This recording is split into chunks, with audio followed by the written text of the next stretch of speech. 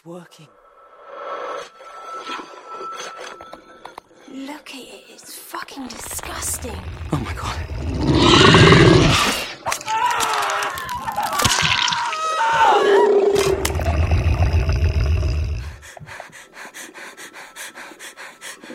Don't move.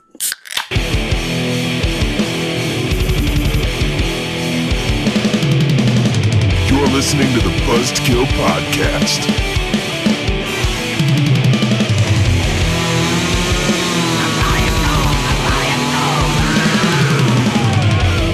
I am the devil, and I am here to do the devil's work. It is episode 47. Welcome to the Buzzkill Podcast, where just like short films, we do our best work in under 2 minutes. Heyo. I am Mike. I'm Jim. And I'm Justin. I'm talking about sex. Ooh, relations? That's the one. Ooh, saucy. Not while there's ladies present, Michael. Oh, speaking of, Hey, Sarah. Sarah's back. Celebrity appearance in the house. Sarah also got engaged last week. She did. Fun fact. Well, congratulations. Thanks, congrats to you too. Where's your ring, though? They took it from me. 3 days. Took it back. 3 days. Well, when you go to Return. divorce court already, it's tough to. They took it because it was a blood diamond. I guess we'll have to start seeing going to therapy, I guess. But yeah, no, we took it to get resized. It was a little bit too big, so. You can't do the old wrap the yarn around the bottom the way my mom did with my dad's class ring. You can. You could also use duct tape. Ooh, Or maybe duct tape. a rubber band. You could just super glue it on your finger too. Like just cut the bottom of the band off and just super glue the top on. Just super glue the diamond right to Be your... nice. Or you could do like those body mod people and get like the stud, like just screw it right into your bone, and just have the gosh. diamond sitting right on your finger. I Man, wonder what if if anybody's ever done that. Yeah, Wouldn't actually. hurt if it got caught on anything. Like gloves Yeah, you or- want to talk about like the finger... Well, because people get the spikes in their skulls. They get the dermal punches. That'd be with the such a screws. terrible place to do it, though. You know, like people are always worried about finger occlusion injuries and stuff. Can you imagine if you had just like a metal stud sticking out of your finger? Oh, and then you got into a fight with somebody. Like it seems like you would be able to hurt the other person, but really it would just Oh, jam that would into kill your bone. you. Yeah, it would absolutely kill you. Ugh. Yeah. Anyway, what's going on, boys? Not much. We are the Buzzkill Podcast. Oh, I thought We already are talked about we are that. sold out tonight. full crowd capacity. Ooh. It's getting hot in here. What have you guys been up to? You been doing anything cool? Or I've what? been watching a bunch of stuff. A bunch of stuff. A bunch of stuff. I watched like 27 movies this week. Oh, yeah? Holy cow! They would- Tell us about them, James. They were short films. It was easy. Why would you watch those? Shut up. Fuck you. So, since you guys won't answer my question... I actually did answer your question. I said I was watching stuff. Oh, okay. What were you watching? Did you watch anything other than the short films that we watched for this week? Yeah. All right, tell me about it. I watched the Castlevania series on Netflix. Damn it, I meant to watch it. It's really short. It's only 4 20-minute episodes. Oh, That's cool. it. I thought it was going to be way longer than that. It's really good. That's the whole season? Yeah. Really? They already greenlit a second season, though. I think they probably what I wanted to heard. test the waters, is my guess. But yeah, it was really good for being anime. I'm not a big anime fan, but it was really, really good, though. I'm a big fan of Castlevania, so obviously the mythology with Dracula and Alucard and all vampires and all that stuff. It's just I dig it. So Most definitely. yeah, no, it was really good though. The action sequences in it are really cool especially for animation and whatnot. Cool. But yeah, highly recommend it. Yeah, I gotta check it out. I meant to watch it today, especially since I knew it would only be 20 minutes to a half hour for an episode. So you'd think I would have been able to fit It's it in, but definitely very adult as well, like Is it? language and whatnot. Nice. I do like adult language. I dig that. You fuckers. I also watched a documentary today called Extraordinary. The Stan, what's the guy's last name? The Stan Romanek story, or Yeah. Romanek story. You ever heard of this before? Just because you told me about it earlier. Documentary's nuts, right? First half an hour that I'm watching it, I called you. I'm like legitimately freaked out by this documentary. You have to watch it. It's about this guy who for the last 15 years has been documenting over 150 different types of encounters, abductions, close encounters of the first kind, second kind, third, like all the different stages of that. He's seen UFOs. He's got visual So proof. he's saying these are all his own personal encounters. Yes, but he's documented them all. So as he's talking about them, there's video proof, there's photograph proof, there's all run the gamut, right? And they're really believable. Like it was really, really cool. Like I was kind of fascinated. I was watching this, and then they get to the part where he's listening to the EVP session that they do in his house, right? Yeah. And there's this low growly sort of like humming sound they hear. Yeah, sort of like that. And he goes, but when you slow it down to 18%, this is what you hear. Star Child, your time is now. And it was in like perfect crisp English. Did it literally say that? Yes. Very Star similar. Child, your time Star is Child now. was what they were called, and I was paraphrasing the rest. But yes, Star Child. It's like a Coheed and Cambria like That's what comic book. that's what Ace Frehley called himself from Kiss. Oh, there you go. See, I've heard some of this guy's stuff before. I haven't seen this documentary, but I've seen like that Yeah. picture you have on your computer right there of that image. And Yeah. Well, then they Yeah, get I've to heard this a little part. bit about him. So that was like, okay, that doesn't seem right. And then they get to this part where he supposedly catches actual aliens peeping Tom through his window, or Tom peeping. How'd you say it that way? the Being- peeping whose being- Tom being was a peeping Tom. Being a peeping Tom through his window, and it's like the alien head just comes up really quick, and you see half its head, and it's there for like 30 seconds, and it just goes boop, and it just disappears. Like and like. Sounds super cute. Yeah, no, it really was, and it's not scary at all, and they look really fake. Like there's a supposedly real photograph of a bunch of aliens in his backyard, and it just looks like a bunch of piñatas. And they got really fake, and then I looked it up or whatever, and obviously everything's fake. So it took me out of it, but the first half an hour of it's good. But what it did though is it turned into, instead of it being fascinating from an alien standpoint, it was fascinating from a character study standpoint, because this guy has spent the last 15 years of his life faking all of this footage. And it's more about him and like I've heard his of people mental doing that state. kind of Like, stuff before, it's kind of crazy, yeah. But that's on Netflix. I highly recommend it. The end. Even though the end was a disappointment. Like, so they actually did transition into. We learned that this guy's complete bullshit. No, they didn't. They actually end the documentary with. In 2014, he was arrested for I think it was distributing or possession of child pornography, and so now he's in jail. And he's claiming that the government set him up and hacked his computers and put all this stuff because because he they knows the want truth. him to shut up, so they want to put him behind. Yeah, that sounds real. Yeah, Go to jail, you piece of shit. but Well, interesting. I haven't been watching any cool documentaries about dumb aliens, but did have another wedding and another bachelor party this past weekend, Yes, which we we did. both went to. Yep. We have another wedding in 2 weeks, followed by another bachelor party the next day. wow. And then 2 weeks after that, another wedding, another bachelor party, and another wedding. Yep. And then 2 weeks after that, another wedding.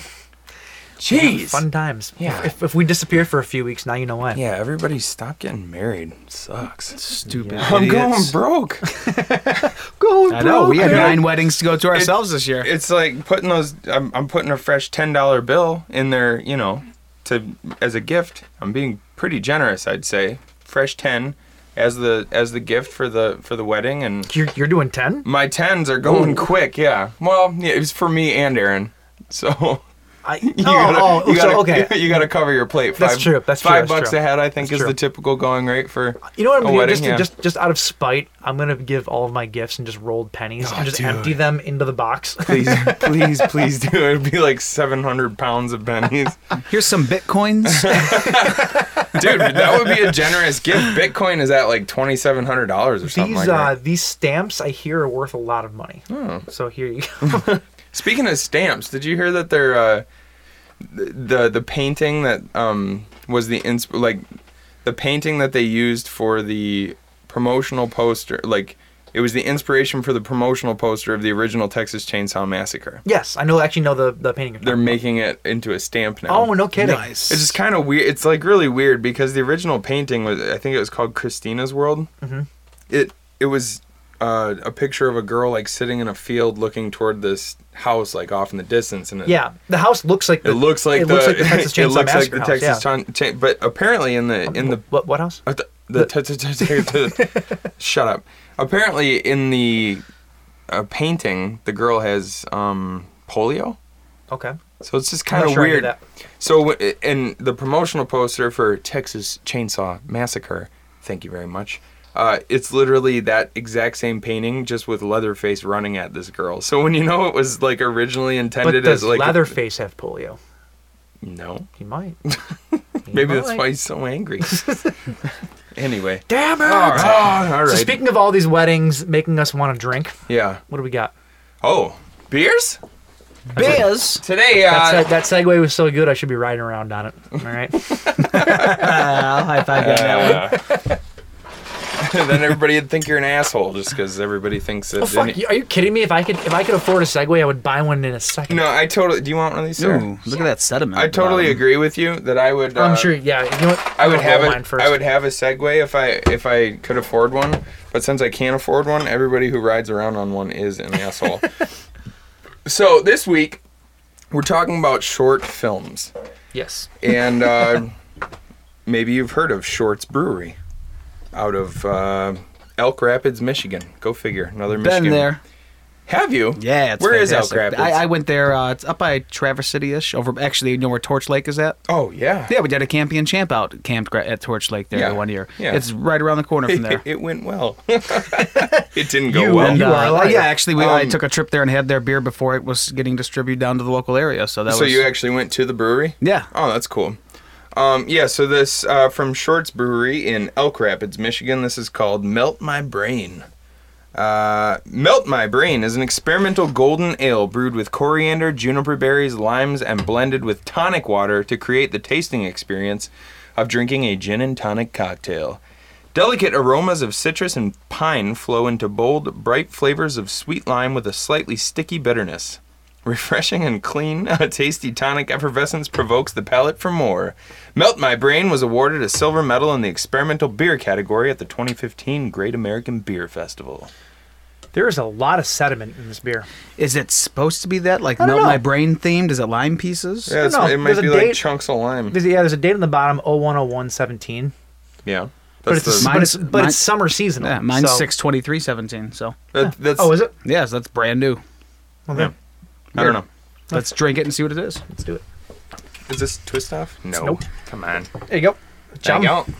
Thank you. You ever had that aloe drink that has the chunks of aloe in it? yeah. I'm just going to picture that's what this is. I had a ginger beer. We were at Bed Bath & Beyond, and they were selling these like cases of really fancy ginger beer for nothing, and it has a ton of sediment in it. Gross. It's supposed to. It's like an old-fashioned ginger Oh, beer. cheers. Cheers, boys and girl. Whoa. Oh, it's good. It actually Wasn't what I does- expected.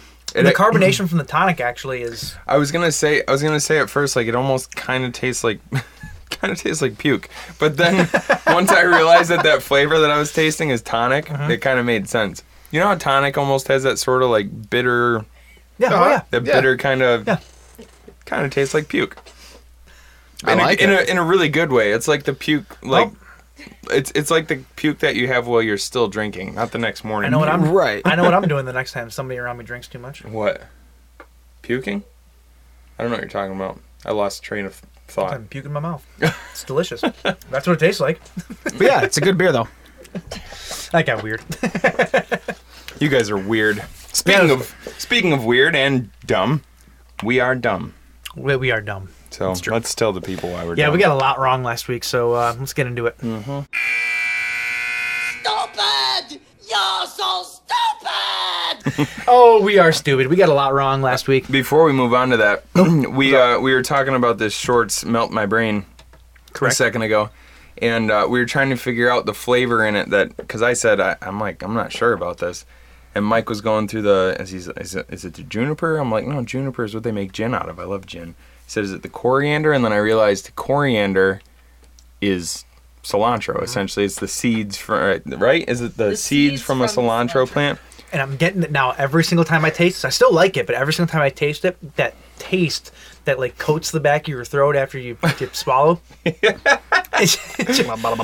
really does. I'm getting that cilantro taste because some people, like you were telling me before, have a natural disposition. Some people have a genetic predisposition to like some enzyme in cilantro that causes them to taste. Most people who don't like cilantro or have this genetic predisposition say that cilantro tastes like soap. So yeah, you guys have told me that before. Like it tastes like dish soap. You don't like it, and I'd like cilantro. I put it in my Mexican food, and we were actually making Mexican food the other day, and we were out of cilantro, and I was like, crap, I don't feel like running to the store, and I was like half joking but half serious, like let's put some dish soap in there. Did you do it? We didn't. You gotta get a hard bar and put it over a grater and just grate the soap into like it. a nice Irish Spring or something like that. Yeah. So, Anyways, the chocolate swirls on top of ice cream. Or whatever. what did we get wrong last week, boys? All right, so we were talking about John Carpenter's band, and we weren't 100% sure if he had one or two kids. Yeah. John Carpenter's band on the Lost Themes 1 and 2 and live, it consists of himself, his son Cody, and his godson Daniel Davis. Interestingly enough, I didn't know this. Daniel Davis is the son of guitarist Dave Davis of the Kinks. Oh. Did not know that. Right on. And he also took over vocals for a short time for the band CKY. Oh, cool. At the end of their run in 2012. So he's been around, and he apparently John Carpenter is his godfather, which is pretty BA if you ask me. Yeah, that would be cool. Mm-hmm. Well, so this is not really a correction, but just sort of to clear something up. Last week, it was about, because I said the word GIF, and I said that's how you say it. Even though I said the guy that created it, his name is Steve Wilhite. He actually did come out in an interview and say it's pronounced Jif, like the peanut butter, and I said that last week. And people lost their damn minds. So and then Mike said, no, I think he came out and said that it's pronounced GIF. It's kind of confusing. He did come out and say that it's pronounced Jif. I'm still going on record as saying that just because you created it doesn't mean you can change the English language. It's graphics, not giraffics, you idiot. LOL. So, lols. So, Steve Wilhite, burn in hell. It's pronounced I GIF. think he's still alive, isn't he? Yeah, but like once he dies, burn in hell. Oh, okay, gotcha. Okay, so we said last week that the two Inside films, the original and the and the remake, are directed by the same person. They are not. Mm-hmm. The remake is helmed by Miguel Angel Vivaz, and the original was done by Alexandra Bustillo and Julian Mari. I love listening. I just completely destroyed it. Every time you go to say foreign, like people of like foreigners' names, I just let you do it because I love listening to you say it. Alexandre Bastillo. It's Alexandre Bastillo. Oh yeah, that one. And Julianne Maury. Shut up. You're just a sweetheart. Mark Margolis is the actor who... Dumbass. What? I'm kidding. No, Steve Wilhite said it's actually pronounced Marjolis. Oh, really? Yeah, Mark Okay. Marjolis. Okay, so Mark Margolis. Fuck you, Steve. He's the actor that played Hector Salamanca in Better Call Saul and... No, it's Salamanca. That's how they actually say it. That's actually how they say it. There's just so many names that you're possibly fucking up. I don't know. Hector Salamanca There you in go. Better Call Saul and Breaking Bad, as well as the Pope in End of Days. Interestingly enough, when I was actually looking this up, I was reading an article that he was on set filming for the new season of Better Call Saul, and he's in his 70s right now, and he took a nasty spill and had to go to the hospital and have brain surgery. What? Wow. They had to relieve a whole bunch of pressure swelling in his brain, and so now they're saying that this next season of Better Call Saul has to drastically change because he might not be able to come back. Wow. So that they're at a standstill right now, and that's going to change everything. So Jeez, that's crazy. yeah, so I don't know how they're going to do it, but and then we have another correction from Vito. Oh, Vito Power. We said that when M. Night Shyamalan, when M. Night Shyamalan came out, he the people were saying that he was dubbed the new Stephen King. Yeah. And I was wrong on that. He was dubbed the new Alfred Hitchcock. Oh. That's what it was. That makes more sense. Yeah, it does. Especially, like I said, because Stephen King is an author. You got anything else? Yeah, I was talking about a scene from... I thought that I had seen a scene from Leatherface, which is completely wrong and stupid of me to even say. The hammer scene in question that I was talking about was actually from Texas Chainsaw Massacre, the beginning. Oh, I have not seen that one. Yeah, the reason that I forgot what it was from is because I completely forgot that movie even existed. I haven't seen the entire thing, so yeah, I've never seen it. So. And then one more thing, actually, from the guys at Exploding Heads podcast. These assholes again. These assholes. Barbara Crampton was not one of the three sisters in Lords of Salem. I said that. Mm-hmm. She was not one of the. Her scenes. She was in Lords of Salem, but the scenes that she was in actually got like that whole side story got cut out of Was the movie. she a part of the side story that had Sid Haig and I forget who the other actor was? Well, no, Sid Haig was in. No, he's still in it, but there was a whole side story with them that got cut out of the movie, though. Actually, I don't know. I gotta go back. I might be correcting myself next week again. How about this? How about we leave it at to be continued? They said that they said she plays a camera woman on a children's TV show or something like that. I don't remember there ever being a children's TV show in Lords of Salem. I say we come back to this one. Let's come back to this one. Actually, I think it was Dave Z from Exploding Heads that messaged us. If you're listening to this and you know what the hell I'm talking about and you want to correct me again, feel free. Otherwise, I will find out for next week and I'll correct myself again. Because here on the Buzzkill podcast, we don't know what the fuck we're talking about. We don't do our own work. That would be... If you've listened to this show for any length of time, you know that by now. Yeah, we mostly just make shit up. All right, you got anything else? No, I think that's it. No, okay, so out of the corrections and into... The Bleed Feed.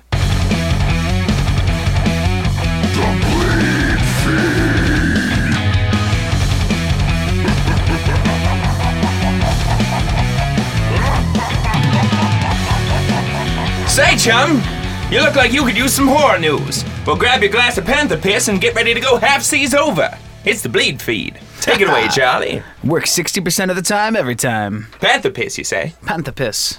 All right, so let's raise our glasses of panther piss to a fallen comrade. Sort of comrade that we used to watch on TV. You guys ever watch True Blood? Oh, yeah. I never did, but I actually watched a supercut of... said fallen comrade. Not like a long time ago.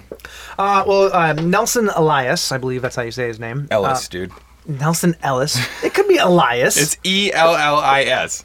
L-I-S. Oh my Elias. gosh. It could be. Nope.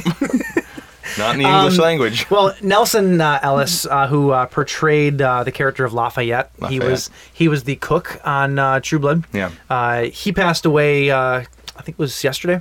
No, it was this week. We saw it when we saw it on the TV at the bar when we were at the bachelor party. So it was on Saturday. I think. So it was Saturday. You're right. God, I can't believe it was that long ago. Right? Yeah. Anyway, he passed away due to heart failure. 39 years old. Jeez. Luckily in his sleep. So I mean, there's some solace to that, I suppose. But, man, so young. That's crazy. Yeah, he had heart failure after a battle with alcohol and drugs. Okay. The little bit that I was reading on it is he was actually kicking alcohol, and that's actually what made his heart fail. Is because he had stopped drinking. Yeah. Probably, when you quit cold turkey and you're drinking that much.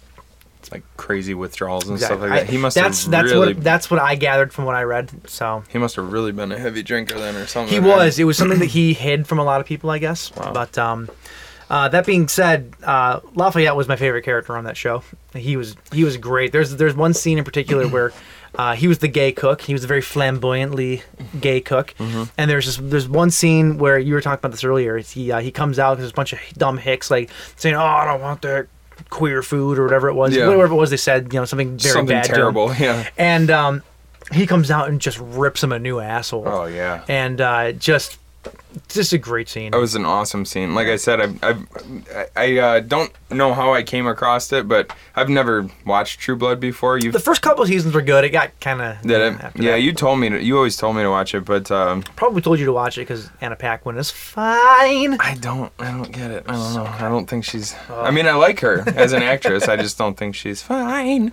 She is. But no, I saw like a super cut of the Lafayette character, and I was like, man, this guy's awesome. Mm-hmm. He's enough to make me want to watch the show. Yeah. But so really sad. 39 years old. Yeah, that's crazy.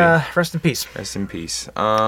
Moving on. Remember that movie, The House That October Built? Or Houses That October Built? Yes. We liked it a lot. Found footage movie about a group of people that go to these haunted house attractions to try to find the best haunt. It's found footage, so we would. Exactly. We're getting a second one, and apparently it's already been filmed.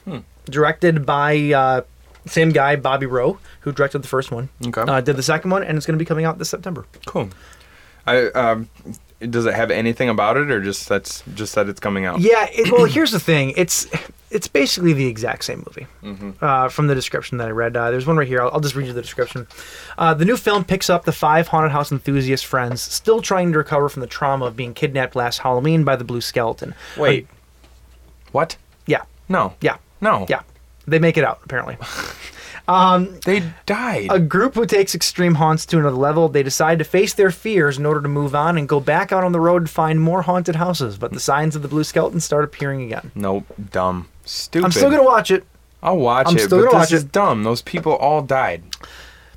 That's what I remember too. Sorry, spoilers if you haven't seen The Houses October Built, but no, there's no doubt at the end of the movie that those people, at least I could see maybe 2 of them still being alive. But all 5 of them, there's no way. They make it pretty clear at the end of that movie that they did not make it out. So. Right. That's dumb. I got nothing for you. You know what? Fuck that news. Scratch it. Scratch it. It's not Stupid even news. news. Fuck. Stupid news. All right. Well, here's some news. Land of the Dead. Yes. I'm assuming you enjoy it. I enjoy the idea of it, yes. Very, very much so. And Dawn of the Dead, both the remakes. I'm talking about the remakes here. Scream Factory Well, is... remake. Land of the Dead was... Oh, yeah, sorry. The movie. remake of Dawn of the Dead and Land of the Dead. Oh, and I'm sorry. I thought you were talking about something else that we're going to get to fuck's next. sake, Mike. Land of the Dead I did love. I loved Land of the Dead. Oh, okay. Clarification. Cool.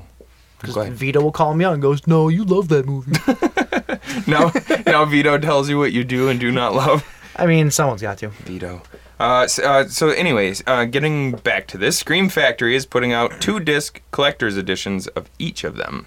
They don't really have too much on special features or No, anything there's going to like be that commentaries and whatnot, but they're still working on the features, and those are Right. going to be announced, I think, later on. But apparently there's going to be a lot of cool new stuff. So 2 discs worth, so that's pretty awesome. yeah, absolutely. The Scream Factory collector's editions are always worth it. Yeah, And I love the fact that they're doing the Dawn of the Dead remake. It's one of the few remakes that is it's really good. not better than the original, but just as good for good. different reasons. Right. You know.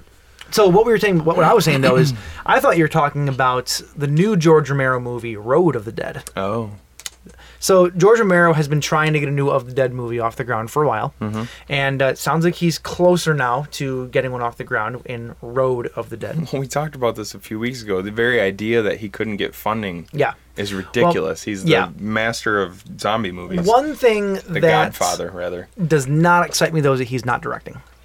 He's producing it. Now, granted, when we saw him a couple weeks ago at Motor City Nightmares, it doesn't shock me that he's not directing it because he's starting to get up there in age, and he's had some medical things in the past, so maybe the idea of taking on a full directorial gig on a movie is a little bit much at this point. Yeah. As long as he's still going to have his say, though. It's the plot of this movie is weird, though. In the darkest days of the zombie apocalypse, the last safe place on Earth is anything but. As a mad despot uses a spectacle of high-octane carnage to keep control of his populace. It's basically they learn how to make zombies drive somehow, and they make them race like Death Race style for the amusement of the humans. So it's like Death Race mixed with Mad Max. Yes. Mixed with Land of the, or of the Dead. Of the Dead. Yes. It's a weird concept. I don't know how that fits into his whole every movie is a new time period about the social maybe because everyone loves Fast and the Furious. Maybe that's what like maybe it'll just be like balls to the walls, like mindless Fun. zombie fuckery. That might be fun. Yeah. Yeah. So Anyway, Netflix is making. Have you ever heard of the comic book series, The Umbrella Academy? I have not. This was written by Gerard Way from My Chemical Romance. I've never actually. I've always wanted to get a hold of them and read them because they sound really cool. The artwork is really awesome and everything. But Netflix is actually turning the comic book series into a show. Oh, that's cool. Which might be pretty cool. They have. It's going to be. The Umbrella Academy is a live-action series that follows the estranged members of a dysfunctional family of superheroes, the Umbrella Academy. The name of the heroes, or they're almost kind of like characters, or maybe anti-heroes even. The Monocle, Space Boy, the Kraken, the Rumor, the Seance, Number 5, the Horror, and the White Violin work together to solve their father's mysterious death while coming apart at the seams due to their divergent personalities and abilities. Ooh. So, I don't know. I think that'll be pretty cool. And Netflix has been really killing it with their shows. So Yeah, that's true. Right now, and also right now, if you make a comic book, you can sell it to anybody. Comic books are so like comic book properties, turning them into shows or movies or whatever. It's been huge for a long time and it hasn't slowed down at all yet. So I smell an idea, Michael. Uh-oh. The Buzzkill podcast chronicles That'd be the Of Narnia. of Narnia. that would be the worst show ever. Okay, what else Not we a got? show, a comic book. And then Oh, we'll I just assumed we turned it into a show because that's what they do with all Well, we comic will. books. We'll sell it. We'll sell it, and then it'll The show would turn just be into a this. show. It'd be totally meta. Stranger Things season 2 got its release date. Mm-hmm. October 27th, bitches. Yeah, and also a new poster. Did you see the new poster? With clouds and a demon. Clouds and a gigantic. My favorite thing, kids on bikes. Yeah. Oh, that makes you sound like a creep. I just love sitting down by the elementary school watching kids on bikes. Listening to Radiohead. Wear- I'm a creep. Wearing that red bandana and sleeveless For Dire Life's Sake shirt that you're wearing right now. That's right. That's right. I'm not impressing that one. Yeah. Well, right. you're impressing the hell out of me. All right, do we like Quentin Tarantino? No. Oh. Yes, I do. Fuck this news then. So Quentin Tarantino wrote and will direct a movie based on the Manson family murders. Oh, yeah. Very excited about this. Brad Pitt and Jennifer Lawrence have been approached. Really? They have not been cast yet, but they've been approached. Now, Brad Pitt doesn't shock me because he works on a lot of Tarantino stuff. Sure. We're killing Nazis. That's from Inglourious Bastards. Yeah, I know. I thought you were going to come in. I thought you were going to come in. I thought you were going to say something else after that. Awkward. Yeah. So is that all you got on that, No, or? the script. It hasn't been released yet, but it sounds like the script story centers around Sharon Tate, the wife of Roman Polanski, and it's going to be about that aspect of the Manson murders. I mean, that's the most famous aspect, so. Sure. Yeah. So I wonder if Jennifer Lawrence is approached to play Sharon Tate. Very possible. Interesting. Yeah. I just hope Brad Pitt doesn't play Charles Manson. Ooh, yeah, I didn't even think about that. I mean, you couldn't. There's no way, right? You know who they should get to play Charles Manson? The guy that played Rafi in The League. What's his name? Jason Mustakas? Is that his name? Yeah. Yeah, I think so. No, there's no. With the Rafi personality. Dude, he was on Seth Meyers last night, and he essentially just is Rafi. Like, that's his personality in real life. It's pretty hilarious. Just Nice. edge down a little bit, but yeah, is that all you got on that one? That's it. All right. Are we at the last one? Yeah. Why don't you take it away since it's your All right, it's in so your wheelhouse. this October, we're getting the new season of Ash vs. Evil Dead. Mm-hmm. Very excited about it. Yep. And starting to get some details emerging. I know, this beer's doing it to me too. Yeah. It's very soapy. Soap. Not like the awesome shoes you used to wear with the grind. Dude, did you soap? Fuck yeah, I soaped. I soap too. This is way off topic. if people hold on, we should explain that. Soaps are shoes with grind plates on them, so you can do extreme walking. Hey, that's it. Justin is not impressed. I made a mistake of wearing my soaps to one of the first concerts I ever went to, which was at the Palace, and then we went to rush the floor. You just slid. I caught my grind plate on one of the stairs and just like slid down about 16 stairs. Nice. It was awesome. Anyway, All right. I made my own soaps. I had a pair of shoes that had the cutout, and I took sheet metal and I screwed it up into the sole, and they worked awesome. are you serious? Yeah. You're way cooler than us. All right. That's why I didn't give a shit about your soap story. But go ahead. What else? What's the last bit of the news here? Anyway, yeah. So details are emerging that Ash is going to have a daughter in the new season. Yeah. And it's interesting because a lot of people are speculating that it's possible that this is how they're going to bridge together the old series and the new series, in that Jane Levy might be Ash's daughter, and or Oh, so you did find this?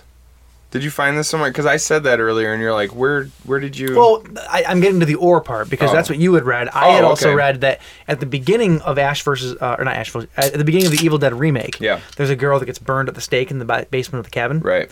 And some people are speculating that she has something to do with it as well. I see. I don't know how they would tie that in though, because it took place years before. Yeah. But Ash is old now, so maybe, I don't know. The way I took that, though, I haven't seen the remake in a while, but the way I took that was it was like decades ago. Yeah. So I'm just saying those are the speculations, those are the rumors. Right on. If they tie the two together though, then I'm more than excited. Did you actually read the thing that said something about Jane Levy? Because I saw it in like a Facebook horror group. There was an article saying that pretty much exactly what I said. There's just people have been speculating ever since the news came out. people are hoping that's what it is, because there was talk before of them bridging the two series together. Oh, right on. In movie form. Cool. So it's possible that idea is still alive, and this is how they're going to do it. So Cool. that I think that's it. That's the news. I think that's it. Well, that was the Bleed Feed. And those are the stories that made the cut. Boom! That was the news. All right, we're going to take a break, and we're going to talk about some shorts, long form. Throughout this, they'll see faces ripped apart with hooks, a man slashing himself into a bloody pulp, and graphic, macabre, torturous images that defy description.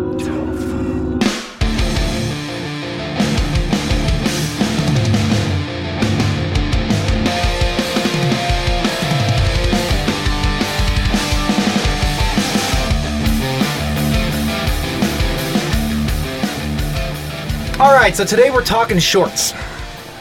Not the fashion statement. And in the spirit of shorts, I will be answering every one of your questions with one word for the rest of them. And I will be asking every question with one word. Go. Saw. Nice. Yes. All right. Groovy. This is a bad. This is a bad game. Okay, so how do you feel about shorts? Short films. I love short films As because do I. you can. This is one of the, like. You want to talk about going down the rabbit hole on YouTube? Oh, yeah. Like I could seriously spend about Last night we sat at your house and we did it. yeah, just sipping on wine, had the fire going. We weren't really sipping. I was drinking it out of a tall glass. I was drinking out of a pewter cup. Ever since I started watching Game of Thrones, I drink my wine out of pewter. It's the only way to do it.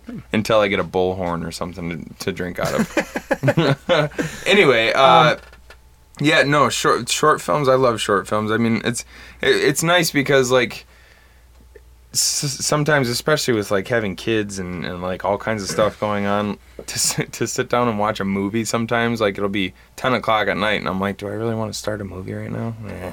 So I'll just watch like 5 short films, call it a night. You know what I mean? Yeah. I like it. It's nice, and they're really like a lot of short films are actually effectively scary too.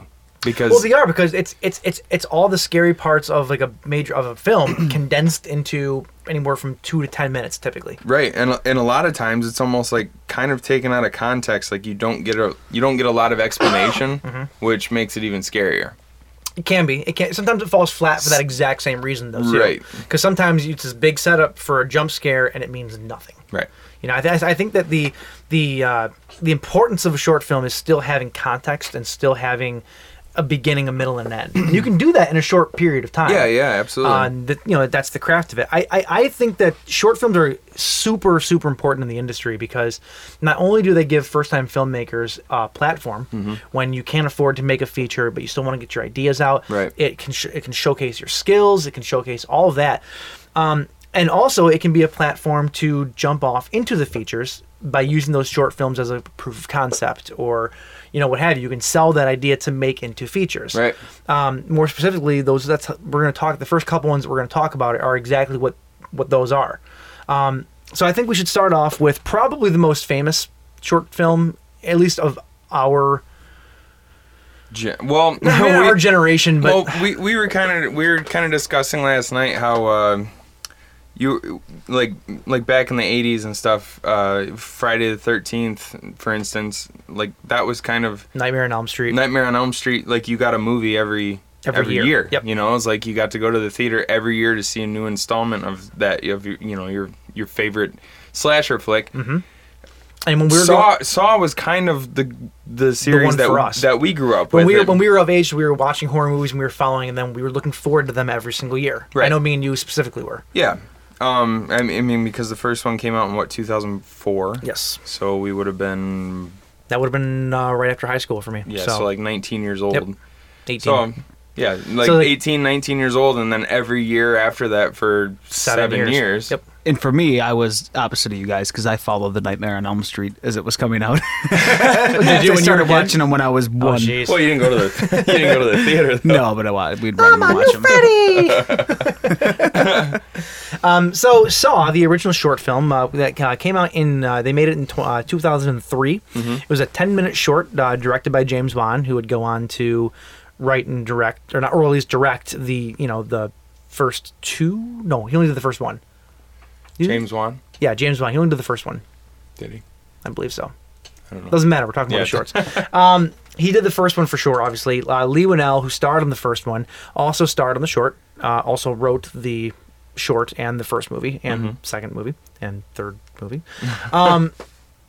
Yeah, so essentially what the Saw short is, it's the reverse bear trap scene in the feature film, if you're familiar with that. That's what the short is. Yeah. The short was that proof of concept, basically, of a guy torturing another guy, putting him in a trap, and him forcing him to do horrible things to get himself out of it. Yeah, and in the short, it was Lee Winnell in the reverse bear trap. Yes. And the way that the short sets it up is that he's being questioned by a police officer, tell me what happened and this and that. And he's recounting his story, and that's where you get the reverse bear trap. Now, I had a question when I was watching this. Did they refer to that trap as the reverse bear trap in the actual Saw feature? I don't recall, because they do refer to it by name in the short. Do they? Yeah, and I'm wondering if that's where that came from. I didn't catch that. This could be a correction for next week. I don't know. They specifically call it that. I'll gladly go back and watch the first Saw movie because I haven't seen it in a while. So why don't we just wait until next week and answer that question? Done.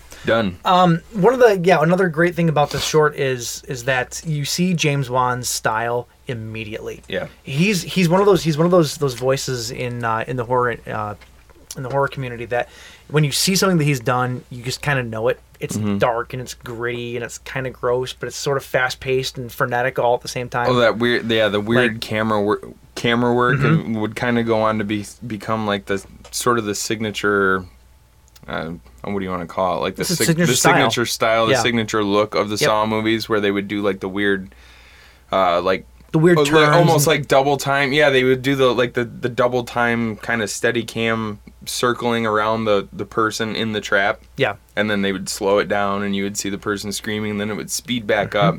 And yeah, it's all right there in the short. And James Wan would go on to other films, like we just watched Death Sentence recently. Right. And there's the absolutely incredible camera sequence going through the parking garage where he goes up 6 floors and then down 3 floors and then goes forward. Like it's one of the most incredible camera moves, one shot camera moves I've ever seen. Absolutely incredible. And like that's he loves to move the camera around in really stylized kind of ways, and that shows even from this first short that was made in 2003. Right.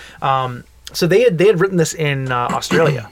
And they were trying to get it made, and they ended up coming to the U.S. to make the short, and then ended up selling it to Lionsgate, which made the movies. And if they wouldn't have come here to do that, and if they would have stayed in Australia, we might never have gotten any of the Saw movies or any of the franchise or anything. Right. So it's pretty cool. It's pretty cool to see the genesis of that idea. Yeah. And what they had planned for it. Yeah, absolutely. I don't have too much more to add to that. I like the short a lot. It was a jumping off point for one of my favorite series. I know a lot of people kind of fizzled out after like the 4th installment of Saw, but Fairweather fans. Yeah. I don't know. I love the whole series. So to go back and see where it all started, that to me it was really exciting when I finally saw the original short. Yeah. So anyway, let's move on to another one because we're talking about like 30 of them tonight. We are. Another one that we had seen a long time ago before we saw the actual movie was this tiny little short, only 3 minutes long, from 2008 called Mama. This was one of those ones where I said earlier, like, short films have the ability to like really give you a good scare just in 2 minutes, and this was one of them. Like, when I saw this short and then I found out that it was going to be adapted into a feature, and then that Guillermo del Toro was going to be attached to it, I was like shitting myself. I was like, yes, this is going to be awesome. Well, Guillermo del Toro also shit himself because he watched it and thought it was one of the scariest things he's ever seen. Well, yeah, because this was, I didn't write this down in my notes. Do you have the original filmmaker for the short? Yeah, it was Andres, I'm going to say his name wrong again. Oh, is it Muschietti? Yes. Yeah, okay. Yeah, okay. Andres Muschietti. Yeah, because he's gone on to do, he's having a good career right now. Guillermo del Toro saw this short, and he's like... He thought it was like the most tense 3 minutes of like ever. Like, he's like, I'm gonna throw money at this project because this is gonna be awesome, and I really love the movie. Personally, as do I. I think I like the movie better than the short. Well, yeah, the short was a good proof of concept for what they were going for. Right. And I don't know if the idea was to make it into a feature to begin with. That I don't know. But I tell you what, in this, I'd have to say that wouldn't you say that most filmmakers who make shorts, like they at some point probably hope to get into like the feature length stuff? Yeah, maybe I not think necessarily with sometimes. that idea, but Yeah. this one seems like there's so much there's so much potential that I figured that he definitely had in mind that he could make a full length feature out of this. oh sure. Well, there's so much more you could do with that story, you know. Right, yeah, and they did. The one thing I will say is the effects in this, they don't hold up as well as they did the first time that I saw it. Right. The mama in question from the short is sort of this like astral demonic sort of presence in the movie that the kids are kind of running away from. Yeah. And in the feature, she looks incredible. She looks awesome. In the short, and granted, I'm sure it was done for very little money. The CGI does not hold up a lot. It kind of looks like video game graphics coming at you a little bit. Yeah. Good video game graphics, but not movie quality. I mean, when there's a certain part where like one of the little girls sees Mama in another room. She's probably like 3 rooms away, but this Like is down like the hall, this yeah. is one of those houses that just has like these long these long hallways that interconnect rooms, and she sees her come into frame. And then all of a sudden she comes at her. It's weird though because it's scary as hell, but she's coming at her with her arms open like she wants to give her a hug. Yeah, it's weird. Like, well, first of all, we should say, because you said how much you liked the creature in the movie. We should say the creature in the movie was not. It was some CG, obviously, to make it look a little more astral, but it was Javier Botet. Yep. And I mean, oh man, one of the scariest things I've ever seen is the screen test. Oh that yeah, Javier Botet did. If you've not seen it, it's on YouTube, I think, right? Just go or on the DVD or something. Just go on and go on YouTube and type in Javier Botet Mama screen test, and it's something about the music that's playing, and then watching him like he can like he's all double jointed. Like the very first thing that you see is he walks into frame and he's doing this weird thing, and you see his arm and it looks like it's in kind of a natural position. Like he would go to just kind of like he's got it in a flexed position, and he would go to lower it down. But when he goes to lower it down, it comes the opposite direction. It's like, what did he just do? Weird. It's so spooky. Crazy man. But getting back to the short, yeah. So it's really kind of not to take the words right from Guillermo del Toro himself, but it's claustrophobic feeling. Oh, absolutely. You know, like all it's very dark and atmospheric and just really, really creepy because it basically takes place in like you have a room, a staircase, and a hallway. That's pretty much it. And you get the sense that it's a huge house, but you're getting like all these really kind of tight close-up shots of these girls, and it does that thing where when you have a tight close-up shot of somebody in a horror movie, that means you can't see what else is in the room. So like if something does come into frame, it's going to be right in your face, and that's kind of the way this one was. I think my absolutely favorite part of this short, though, in the whole whopping 3 minutes of it, is when the girls are running out of their bedroom. They go to the staircase, and it's like a spiral sort of staircase. Yeah. And the camera does this almost impossible move where it goes over the girls, over the banister of the spiral staircase, and like turns around and then follows them lowering. It's like, how in the hell did they do this without seeing a rig, without seeing... It's one of the most incredible camera shots. It's awesome. I've ever seen, not only in a short, but like that was a feat in anything. They did that. They used, because they knew that was a money shot, so they used that same exact shot in the movie. Yeah. And we watched the special features, and this was a while ago when we saw the full-length feature, so I can't really remember, but they showed exactly how they did that shot. Do you remember how they did it? No, I don't remember. I know that they do show it. I don't remember how they do it. I almost don't want to remember because that would take the magic away. And when I rewatch the short, I'm still baffled because I don't remember how they did it. Right. I'm still kind of baffled how they did it because I can't remember it and I can't figure it out. It was really cool. You know? Like, I don't want that magic ruined for me again. Like I'm going to kind of keep this one in its little box. Absolutely. But yeah, overall, I really like that movie. 3 minutes. There's no reason not to watch it. The nice thing about all the movies that we're talking about tonight is you can find pretty much all of them on YouTube. So, most all of them. Yeah. If not YouTube, Daily Motion, I think was Daily Motion or Vimeo or yep. whatever. So yeah, make sure you get on and check them out. We'll put a list probably in the description for the episode on SoundCloud and stuff. So you can find a full list of all the movies that we're talking about tonight. For feeling extra special, we might even put the YouTube links in there. Yes, that too. Unless we're getting it up late. Are you taking a jab at me? Because I haven't done the horror amino in 2 weeks. I wasn't, but if you're going to take it that way. Yeah. Nah. All right. Well, let's move on to the one that actually sparked this whole episode. That was last week. We had read that they released the short film for Baskin. Oh, yeah. And I really wanted to watch it, and that kind of sparked this whole wanting to watch a lot of short films. Yeah. And I'm very happy that I did, because I fucking loved this short. This short? Yes. Yeah. I loved it way more than I liked the movie. Oh, really? I liked the movie. The short was better, in my personal opinion. All right, tell me why you feel that way. Here's the weird thing. The short and the movie have a lot of the same ideas and a lot of the same looks and a lot of the same atmospheres. It's mostly the imagery that they have in common. Yeah. It's all dark. It's very like gross and demonic, Yeah. and like there's just weird shit, and it's all in Turkey. Yeah. So it shot in Turkey in 2013. Makes you sleepy after you have it. The original short was 11 minutes. It was directed by Can Evernall, I believe. He directed the short and the feature. Yep. And so what I like more about the short is the fact that it was like this weird, I don't know the best way to describe it. It's like this claustrophobic nightmare funhouse. That's the best way to describe it, because they go into this. It's about these 5 cops. They're in a truck. They're in their vehicle, like a bus, like a VW bus almost. Yeah. Like a conversion van kind of thing. It's a paddy wagon.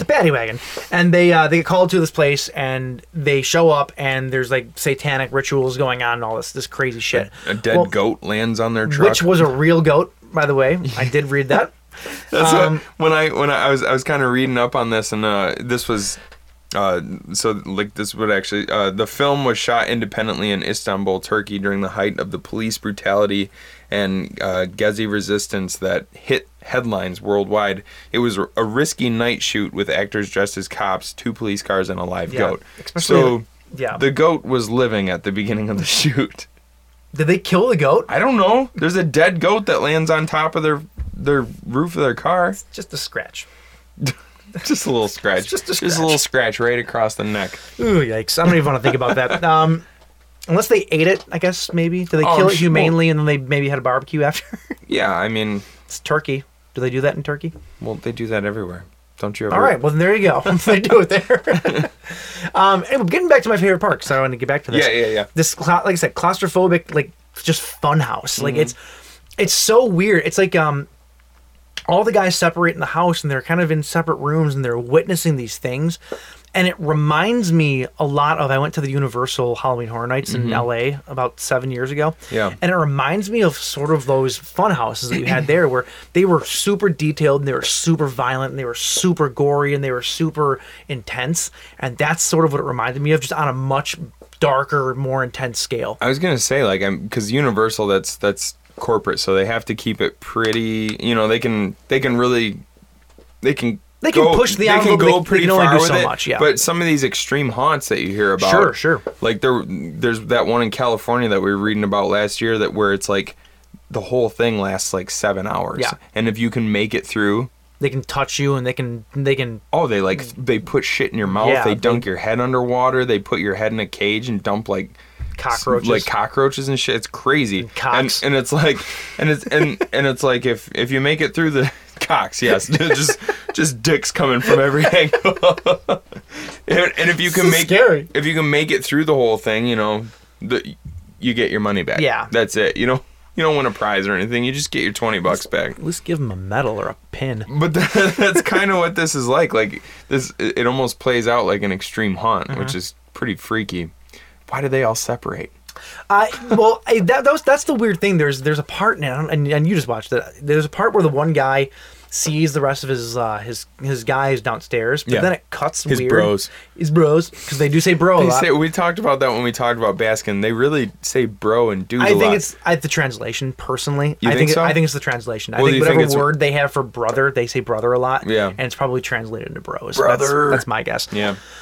But yeah, he gets like separated, and there's like 4 guys downstairs, and they're just looking straight forward, like Yeah. mesmerized. There's like this chick behind this like curtain. She comes out, and it's fucked up. Like it's just really fucked up. She's called Mother in this movie. She's called Sister Butcher in the feature, played by the same actress. Oh, okay. She was the like her image is what made me want to see Baskin in the first place, Sure. like the movie, because she comes out from behind this like plastic sheet, and she just holds up this like huge butcher knife, and she's for some reason like in horror movies when people have their eyes covered, Yes, it's really scary to me. she had that also in the short. Right. Because it's like I don't even know why is that so scary. I don't understand why that's I so think it's scary just- to me, but it really is like something about the fact that Because they're not acting on their own, because they're possessed. Something else is leading them around. Maybe, I don't know. or they're acting on like other instincts. Mm-hmm. Like she's smelling and hearing and like touching and stuff, but she can't see, so it's just like so like when she chases after them with a knife and stuff, she's just kind of like blindly waving her knife through Yeah. the air, but she's just scary It's as just shit. so sporadic Ugh. and just creepy. And, Yeah, and everybody's just covered in filth and like ugh. yeah. It's a great short though, man. I liked it a lot. I scoured the internet for like the past year trying to find this because I was like, And it wasn't- has to be it out there wasn't- somewhere. and it then, wasn't released. Like last week when we finally heard that it was really being released, we were really excited about it. Yeah. Only 2 actors from the short went on to be in the feature. 3 actually, 2 of the cops and Sister yes, Butcher. Yeah, yes. Yeah, you're right. yeah. So yeah, like I say, if you've never seen the Baskin film, I actually highly recommend seeing the short first. You Yeah. can find it online if you're into that really dark, macabre, crazy shit. Yeah. I definitely recommend the short at visceral. least. It's only 11 minutes. Visceral would be the Visceral. best way to describe this one. Viscously visceral. Viscously, sure. Everything's wet in that movie. Oh, it's all literally wet. everything's Like wet. people have mud in their mouths and Yeah, shit it's like gross. that. Being raped by people wearing giant goat heads. I mean, That's the movie, not the short. oh, I thought you were talking about My Saturday Night. All right. Yeah, like let's move on to another one. Yep. Oh man. So the last one that we watched that at least directly I think goes into another movie was the short called Lights Out. Yeah. This was another one of those ones where I said like I got a really good scare out of this one. And it's weird because it's not even a jump scare. No, it's not. Well, there's kind of like 2 scares in the movie, and the first one is sort of a jump scare. The second one, not a jump scare whatsoever, but it's just one of those ones where when you see it, you know when you see something that just like horrifies you so much that you get that like you literally get chills that start in the top of your head and then just go Yeah. like all the way down your body. Like almost every time I see this one, it does that to me. It's so freaky. So yeah, it Lights Out. If you've not seen the short or the feature, it's basically the short is short and simple. It's this woman who looks like she's getting ready for bed. She goes to click off the lights, and every time she clicks off the lights, there's like this figure standing at the end of the hallway, which right there, I would just go jump out the window. Yeah, she seems more confused by it than scared, and I'm like, that is not the reaction that I would have. Well, if you're the type of person who thinks logically about things, you would just be like, I mean, it was clearly the figure of a human being, Sure, or humanoid or whatever. But if you think logically and you don't have like horror movies on the brain like we do all the time, you would just be like, oh, it's a weird shadow being cast every time But as soon as she... It's a weird 3-dimensional shadow standing in the middle of my hallway. once the jump scare happens, that part, Yeah. why would you... I mean, I'd be out of there in a heartbeat. Yeah, There's no way I'd just go and get in bed. Well, it won't hurt me. It probably won't come into my room. Well, what I like about it, like what happens is lights on, she goes to turn the light off, and every time she turns the light off, she sees the figure. She turns the light back on, the figure's gone. What I love about it is that it gives kind of credence to the whole idea of, well, there's nothing there in the dark that isn't there in the light. Well, yes, there fucking is. And it's actually there in the light, too. You just can't see it, which makes it even more creepy. Yeah, that's spooky. You walk around your house during the daytime, and you can just be sitting, chilling on the couch next to you. You'd never even know. You know what I'm saying? But that's actually really, really creepy to me is when the lights are on, you can't see it coming. And when the lights are off, it's just creepy. Right. I love that concept. I think my biggest jump scare in this one, though, is she turns the lights off at the end for the last time, and there's just a naked person standing butt towards her. See, I've said this before. Like, there's something kind of in the same way, like what I said with Baskin, when there's somebody has their eyes covered, somebody facing away from you in that situation is for some reason much scarier than someone facing you. Well, because you don't know what they're doing. Right, you don't know their intentions. Like, you can't see their face, so you don't know what they're thinking. You know, like, the eyes are the window to the soul. So if you can see somebody's eyes, you kind of know their intention. But all of a sudden, this figure is literally 2 feet in front of her, but it's facing away from her. And it's naked, and it's dirty, and it's freaky. Like, what? It's like, what the fuck? Like, And just even leave. after I'm that, just like, she runs to her bed. yeah, don't run to your bed. Leave. What are you doing? You're stupid. This was done by David F. Sandberg. Have you ever watched any of his other shorts? I have not. Him and his, I'm pretty sure, the woman in this short, her name is Lotta Lawston. Okay. I think they're married, and they kind of exclusively did shorts for like a long time, and they continue to do shorts. A lot of filmmakers do that because they're accessible. They can get them out. You can do it on like a shoestring budget. Yeah, shoestring budget, and you can just crank them out. Like, they have tons and tons. I would encourage anybody to go to just type in David F. Sandberg in YouTube. I don't know exactly what their channel is called, but he's got tons and tons of shorts, him and Lotta Lawston, and they're all really cool. He does a really good job, considering I'm pretty sure he basically does them on no budget whatsoever. Like, he just kind of uses what he has. Even in the movie, I saw some behind the scenes stuff from the movie, and they were having like because in the movie you can see the dark silhouette just like you can in the short. Yeah. But all you can see is that the eyes are glowing, kind of like the way a cat's eyes glow in the night. You know what I mean? Without any like real light source. And they couldn't figure out how to do that, and they were working on a budget, and so they're like, how the hell do we do this? So they ended up just getting thrifty with it, and they ended up putting 2 strips of reflective tape, or I think it was 2 small pieces of reflective tape on 2 pieces of paper that they put over the actress's eyes, and then they would shine like a small blue light, like the kind that it was barely visible from off camera, but they would shine a small blue light. The camera didn't pick it up a lot. The camera itself, it wouldn't pick up the source light, but it would pick up the reflection off of those pieces of tape. I'm like, that's genius. Sure. And you can do it for nothing. It's free, basically. You just go buy like a Necessity dollar roll is the mother of invention. Yeah, exactly. It really is. I think that's really cool. And that's, like you said, I think you even said it earlier, but that's another thing that I love about short films is that people seem to get more creative because they have to use what they have. You know, it's like you don't have a $20 million budget where you can just basically do whatever the hell you want. Jay, are you drinking chocolate milk? Jay just showed up with chocolate milk. I gotta point this out. I'm drinking some chocolate almond milk. You gonna put some devil's cut in? Of course. I'm drinking the devil's milk. Gotta cut it with something. Might as well be devil's cut. The devil's milk. Speaking of drinks, can you grab me a short round out of the pool?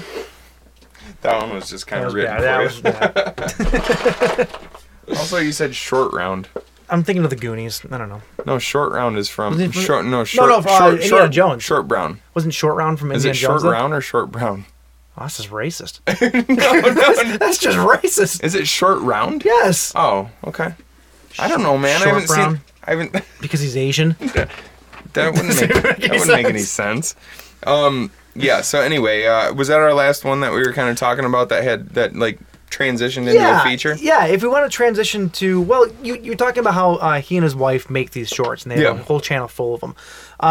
Let's use that and go to another channel that's full of shorts, and we've talked about them before. Yeah. And these are the Bloody Cuts guys. Yeah. If you haven't heard us talk about them, and if you've never seen any of their stuff, they're a company out of the UK. I'm not sure exactly where in the UK, but they're in the UK, and they crank out these absolutely incredible short films. Really awesome. I don't know how they do it. I can't imagine they're working with huge budgets or anything, but they make these things look so ridiculously. They are pro. We're talking about two of their shorts. We're talking about two of their shorts. Oh, right here. We're talking about two of their shorts, and one of them is "Don't Move." It had a 3,000 pound budget. I don't know what that is in dollars. Sounds heavy. I'm gonna look it up real quick. I'm gonna look it up, but like that's They didn't move because they literally couldn't bring the money with them. But it doesn't sound like a lot. Does anybody know what the pound to dollar? It is $3,868.41 US. That's nothing. For what they make, so $4,000 for they also, it seems like they work with, because Don't Move, for instance. Let's just jump into this one. Mm-hmm. It was directed by Anthony Melton, who is Anthony Melton and Ben Franklin are the two guys who are behind Bloody Cuts and Electricity. I think I made that joke like 20 episodes ago. They do have they've got some people working for and with them who have a pedigree. Oh, and, sure. Like for instance, creature design in Don't Move was done by Cliff Wallace. Yeah, and so if you see the creature in this Don't Move short, yeah, it's if you know what you're looking for and you've seen Del Toro stuff, right, you know exactly what you're looking at. Yeah. The creature actually looks like, I'm looking at it right now, it actually looks like it could have been based off the same model as the eye guy in Pan's Labyrinth. Oh, okay. It's different, but I wonder if he was kind of basing it off the same idea. A lot of his stuff has that like kind of signature to it. Yeah. A lot of directors have the same kind of signature look to their filming style. A lot of these special effects guys and creature design guys, like they have the same sort of, and that's why people go to them, because they like that style. Right, but I mean other stuff that you might know Cliff Wallace from: Hellraiser, Waxworks, 28 Weeks Later, Hellboy 2, Golden Army, Clash of the Titans, World War Z, The Birch, which is another awesome short film Fantastic from Bloody one. Cuts Yep. with an amazing creature design. We talked about that one a long time ago on a previous episode. But yeah, this one's cool. Like a short synopsis here is it's set on one fateful night, 6 friends gather for their monthly games night and accidentally unleash a demonic force that might tear them and their friendships to pieces. Stranger Things much? Come on. No, it's completely different. Yeah, but this came out in 2013, so Don't Move did it first. It's true. So our opening quote for the episode is basically the opening 30 seconds of the short. Right. You don't even know what's going on. You just basically hear what you heard at the beginning of the show. Yeah, this is like kind of on a black screen, right? Yeah, it's just the credits. Yeah. It's just a credits, and then when you finally get into it, there's 6 people, something like that in the room. 6 people, Six yep. people in the room, and they're all just standing still, and that's what the short is. Well, there's one person out in the kitchen. There's 2 people in the living room. There's one person dead already at the table, and another person In like the living room or something. Yeah. Like the den. and then you see the Ouija board. Don't fuck with Ouija boards. Why does it? You see the Ouija board, and it has a piece of paper that they wrote down their message. It says 5 must die, 1 must live. Yep. So it kind of sets it all out for you. And the creature, not only is it absolutely incredible practical effects, but there's really, really good visual effects too. Damn. Because it's very like spectral. Like they make it look like this like wisping Like black smoke Yeah. that just kind of moves around the room. Like there's the creature itself, who's just The torso and head and the arms. Yeah, but then the rest of its self is like just kind of this black smoky. It almost looks like ash. The way like when like if you throw a newspaper in the fire. Yeah. And then once it burns off and the ash starts to float away, that's kind of what it looks like, and it's really cool. Yeah, Easily. Actually, you know what? I was What? going to say this is easily my favorite creature out of all of the ones we've watched, but it's not. Oh, it's not? It's not. It's my second favorite creature out of all the ones we've watched. Is the other one in a... Yeah. We'll get there. The demon in this one was played by Ian White, who he played. He's 7'1", gigantic man. He was Predator in AVP, Alien vs Predator. He was also the Mountain in season 2 of Game of Thrones. I thought you were going to say the mountain and the never-ending story. I was going to say, what? The Never-Ending Story. The Mountain, wasn't Yeah, that the big turtle? Rock, the big rock. Oh, dude the rock guy. dude. Yeah. That was sweet. Sorry, getting off topic here. No, but it's such a cool short. So basically, yeah, it's like they all have to stand still, but it already told them like five of you are gonna die no matter what, and then it becomes a game of who's gonna be the last one. And it's basically blind and deaf, but it senses movement. So it's like one girl, the one girl who has it the worst was mid pour. She's like pouring a glass of wine in the kitchen. Which doesn't seem like it would be that bad, but if you hold a glass of wine out in front of you, or hold if you my full beer up like this and see how long I can handle. I was gonna say, if you hold a full bottle of wine out in front of you like this for a while, your arm's gonna start to get really sore after a while. Oh yeah, and she had to hold it right at that weird angle because she was pouring like. The last kill in this short is amazing though. Like it's just practical effects. Wizardry. Money shot.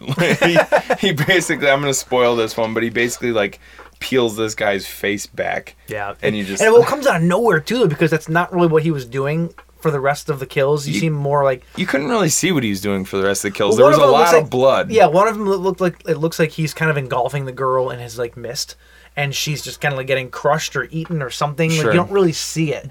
And then that last one where the face peels back, it's so right in your face, and you don't really see it coming. It's awesome. It's so good. Yeah, it was cool. Yeah, this one is fantastic. The other one that the Bloody Cuts guys did is called...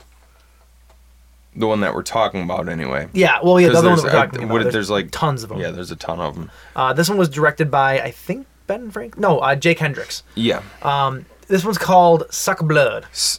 You said that weird, so I'm going to say it again. It's called SUCKABLOOD. SUCKABLOOD. SUCKABLOOD. SUCKABLOOD. Yeah, this one is called SUCKABLOOD, and man, I love this one. This is my favorite. This is my favorite short out of the group. I had heard people talk about this like a ton, and I kept putting it off. I don't know why, but when I finally watched it, I was like, man, this is like, because I actually like not to talk myself up or anything like that, but I started writing this weird like dark. It's supposed to be like a children's cautionary tale, but it's in the form of a poem. And every time I pictured like somebody reading it, I had this exact voice in mind. It's a good voice. It's like James Earl Jones almost is what it sounds like. But me and Justin were watching it before you got here. Oh yeah, like it in does sound like James Earl Jones. In How the Grinch Stole Christmas, kind of. Yeah. Yep. The voice was actually done by Ben Tillett, who I believe was him and Jake Hendricks directed this. Yes. Okay. He was okay. He was like co-director on this movie. So some asshole didn't put it in my notes.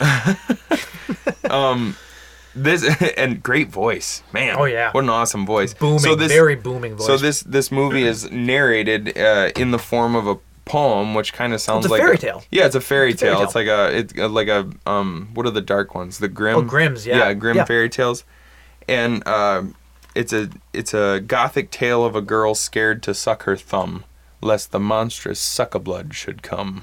Now, what's even more monstrous than the suckablood is this bitch's mother. Yeah. Or actually, well, not the bitch's mother. The mother is a bitch. the little girl's bitch mother. Yes, thank you. Stepmother. That's what I was trying to say. Stepmother. That's important because aren't stepmothers always the worst in movies? Cinderella. Yeah. Cinderella. Like there's part of the poem that she reads to summon the suckablood, though, is basically it says, "Come slaughter my daughter." Yeah. Who says that? This bitch. this bitch. Could you tell that was a man?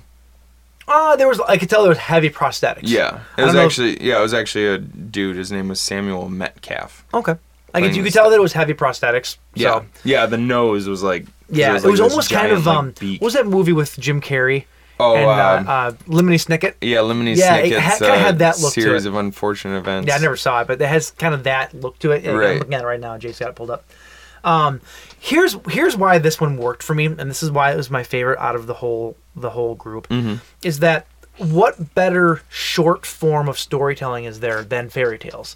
They're perfect. Yeah. They serve a purpose. There's a beginning. There's a middle. There's a resolve. Right. The characters are usually rich. They're full-fledged characters for very condensed stories. Yeah. And it just works. And the idea of taking one of these fairy tales and making it a visual medium like this in this form, it works perfectly.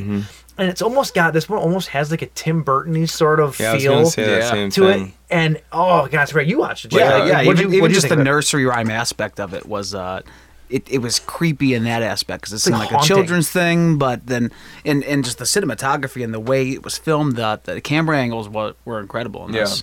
It was done exactly how it should have been done. And like you said, I think that's what makes it even kind of creepier. Now, this one isn't like, it's not gonna scare you, but it's like, Might spook you a little bit. it's just like, I mean, there is some like really creepy imagery, but it's coupled with a nursery rhyme, so it's like, It's lighthearted but dark. right. Like, because even the Suckablood, he kind of looks like a ghoulie. A little bit, like a darker version of a ghoulie. If you've ever Sure, seen yeah. the Ghoulies movies, but he looks like a little gremlin gnome kind of Yeah, little creature thing. not really a little gremlin gnome. He looks pretty huge. Is he huge? Isn't he big? I thought he was smaller. No, because there's one part where he's under the sheets with the girl. Yeah. And his face looks pretty big. Yeah, that's true. I don't know. Big face, small body. It's played by Robin Berry, and I'm fairly certain he's a pretty big dude. I think he does a lot of creature work. I should have looked it up, but I think he's a relatively large man. So, now this one, last one was 3,000 pounds. This one was 2,000 pounds. So So you did this one on even less. So like $2,800. That's mind-boggling. Yeah. To me. Because if Like, you I- watch, I am asking everybody. If you haven't done it yet, a good idea for this episode would be to, when we say the name of it finally for when we're talking about it, pause it, watch it. They're so short, you can easily do it. Well, if you're doing it that way, it could take you a while, like I it could suppose, take but- you like 7 hours to get through this. Well, But regardless, of which, you should eventually watch them, especially this one. If there's one that I'm going to say more than the rest, this one is perfect. It's only 7 minutes long. actually, these two, Yeah. I'd say, and yeah, but it's to get this done on $2,800.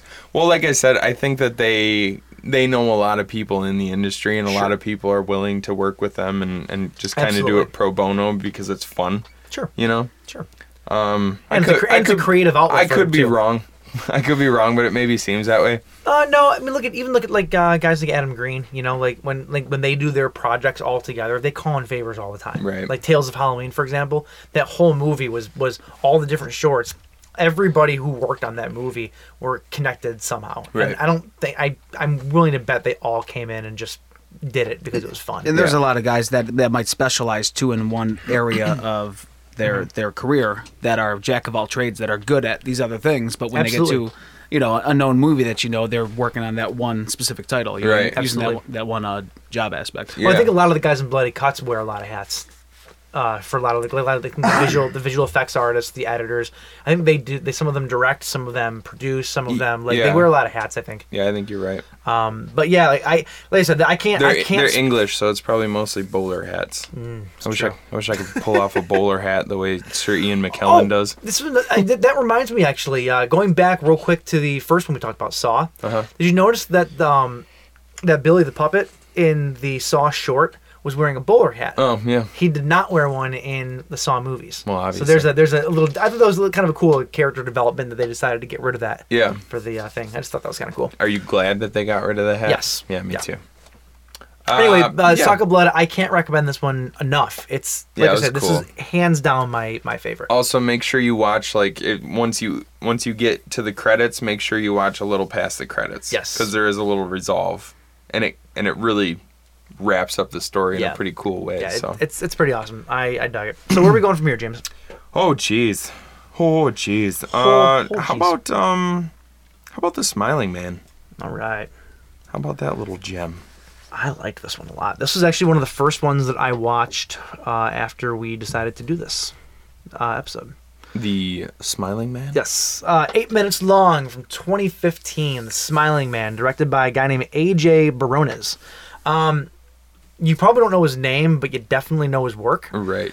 He's a visual effects artist, and he has worked on Avatar, Life of Pi, which was a visual effects feat, if you've ever seen Life of Pi, World War Z, Dawn and War of the Planet of the Apes, and Star Wars The Force Awakens. Yeah. So you've seen this guy's work all before. over the place. Yeah, Yeah. He's a big guy in the industry. I don't know if he's svelte or not, but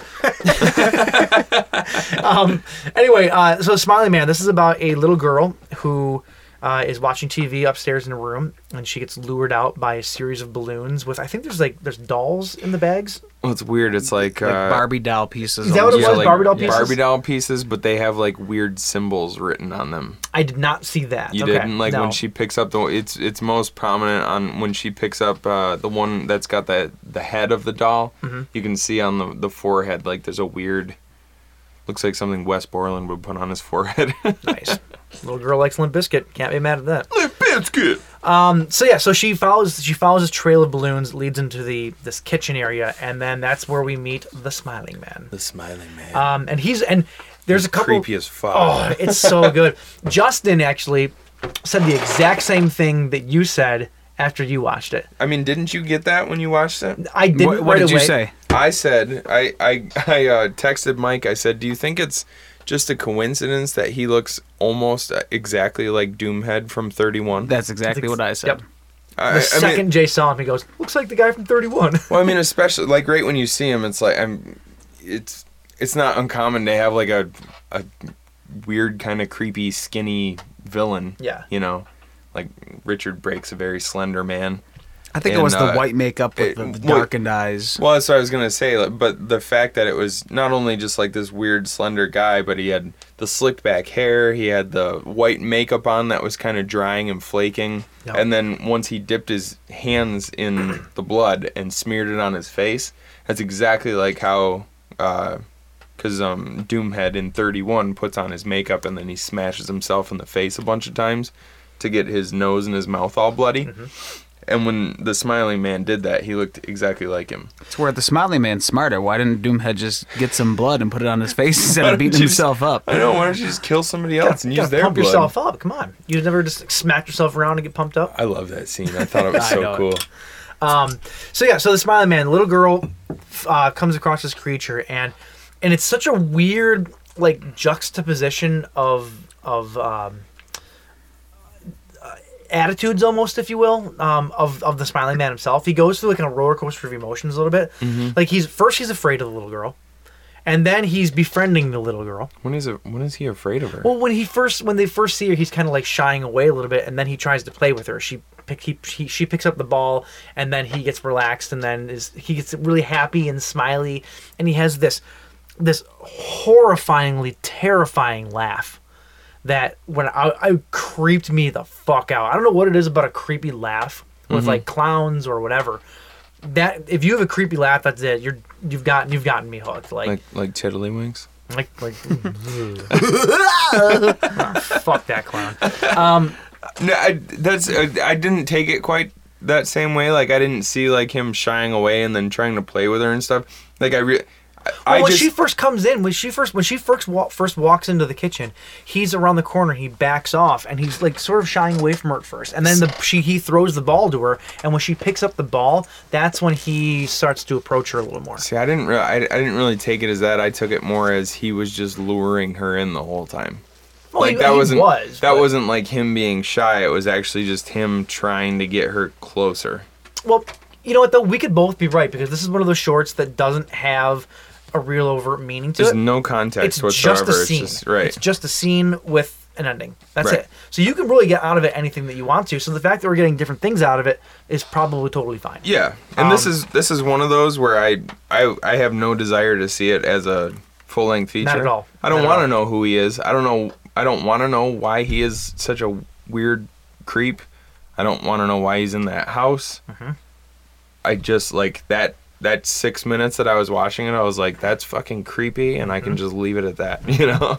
Yeah, and when he puts on the James had mentioned that he reaches behind him and smears his hand in this blood, and he essentially puts like Gacy makeup on, the giant red eyebrows, the red nose, and then he smears a smile on his face. Well, he's trying to be a clown. He's doing like it's almost like he's doing magic or something, and then she's not taking to it, like she's not smiling or anything. So he like puts up his long creepy finger, like, hold on a second, I got this. And he reaches behind him and he dips his hands in something red and then like rubs it on his face and makes clown makeup. And she can't see. She can see the pool of redness, but she can't see where it's coming from. And then I will say this is a very minor thing. Some of the best looking blood that I think I might have ever seen. It really did look good. Or in a movie, period. Like, it looked so real. Yeah. This is the way that, like, when he puts his fingers through it, he makes the white lines from the floor, like, in the blood, and then just, like, it seemed really real. How it almost looked like it was, like, coagulating a little bit. Like, it had been drying a little bit. Yeah, and the color was perfect on it. And that's very small thing to notice, but, like, they use it, though. They use your old corn syrup and red food coloring. I think they use something a little bit more advanced. No, what was the recipe you used to use? It had chocolate. It had chocolate. It was Cairo syrup, chocolate syrup, red food coloring. I think there was blue food coloring in it as well. It actually looked really good. Tasted good too. Yes, it did. Yes, it did. Put that on a sundae. But I was gonna reveal what he obviously there's. The blood is coming from somewhere. Yeah. And he kind of turns around. I'm not going to say who it was or what it was or whatever, but that reveal was like super creepy because he turns around like he's like telling nobody ever speaks in this movie. There's no dialogue whatsoever, but he's kind of like giggling and stuff the whole time. That giggle is so creepy. And he's kind of putting his fingers up like he's telling her to hold on for a second, like I'm going to show you something. Then he turns around and like holds his hands up like he's revealing something really special. Like, be proud of me. And he goes, ta-da! You know? It's like the cat that drags the mouse to your door and it's like, look, excited to show you. Yeah. Ooh, God. Yep. But then the girl, I'll hand this. I don't know who the little girl was. Oh, I do know the little Abby Chalet. Abby Chalet. She was fantastic. No, she really was.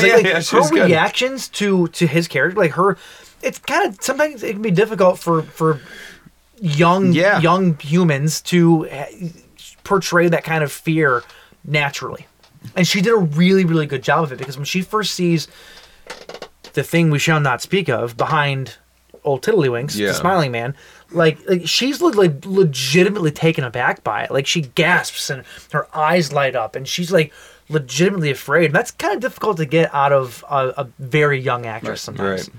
I looked her up to see if she had like other stuff under her repertoire, but I didn't see anything in there. That was the only film listed. Well, she actually she was 5 when they cast her for this role, and then her mother actually said, well, why don't you hold off on filming for a little while because she's going to be sick soon. And because they filmed, there's that the law, right? I think they filmed this in California. And if you get it.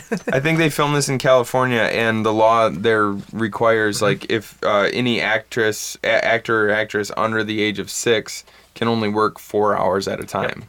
So her mom said, well, why don't you just hold off for a month or whatever. She's going to be sick soon, and then we can just work that bitch. That's why... way to go, Mom. It's like that in a lot of places. That's why a lot of times on like TV shows, when you have like a very young actor or actress, they'll cast twins. Yeah. Because they can do double the filming, same character. Right. That happens quite a bit for because of those age requirements.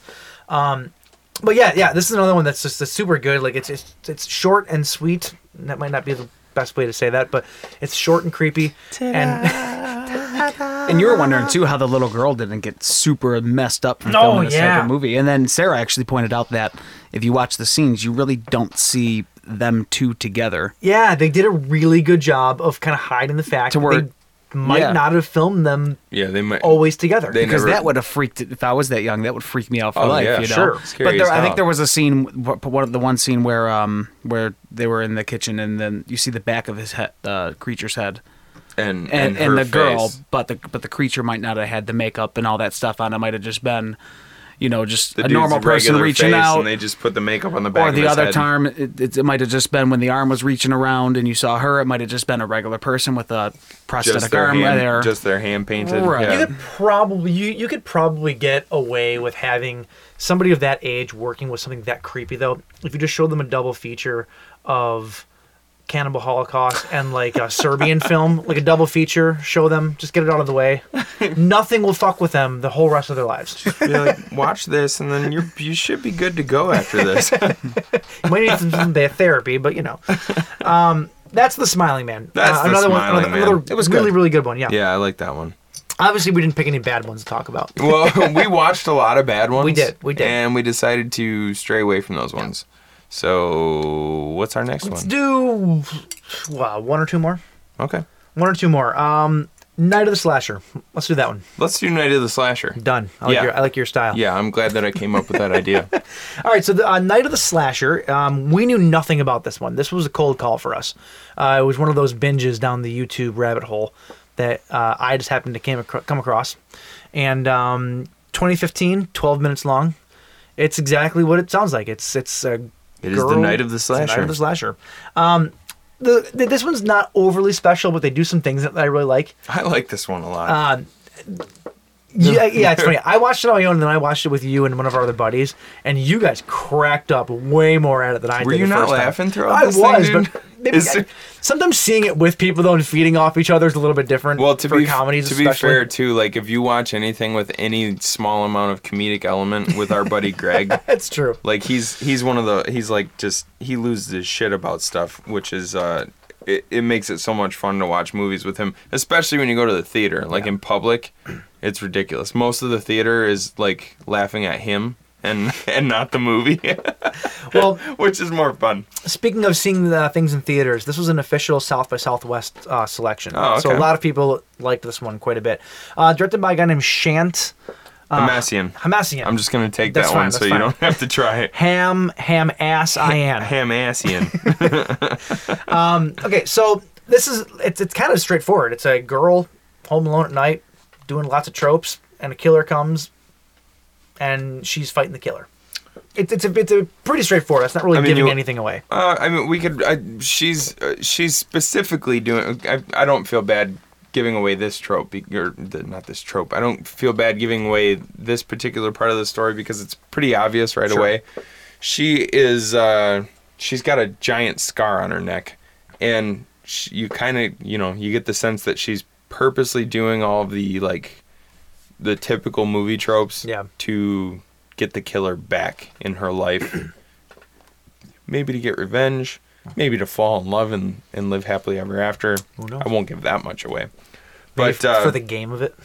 For the game of it. For the love of the game. There's the best part of this whole shoot is the guy that she invites over. He's just credited as the bait. The bait. Played by a guy named Scott Javor, yeah. Javor. He like just right when he walks to, because he starts with his back to the door, and then as soon as she opens the door, he just kind of like turns around and spins into the house. He's like, I picked up the beer that you wanted. And then notices that she's standing in her underwear. And she's very unattractive. Yeah.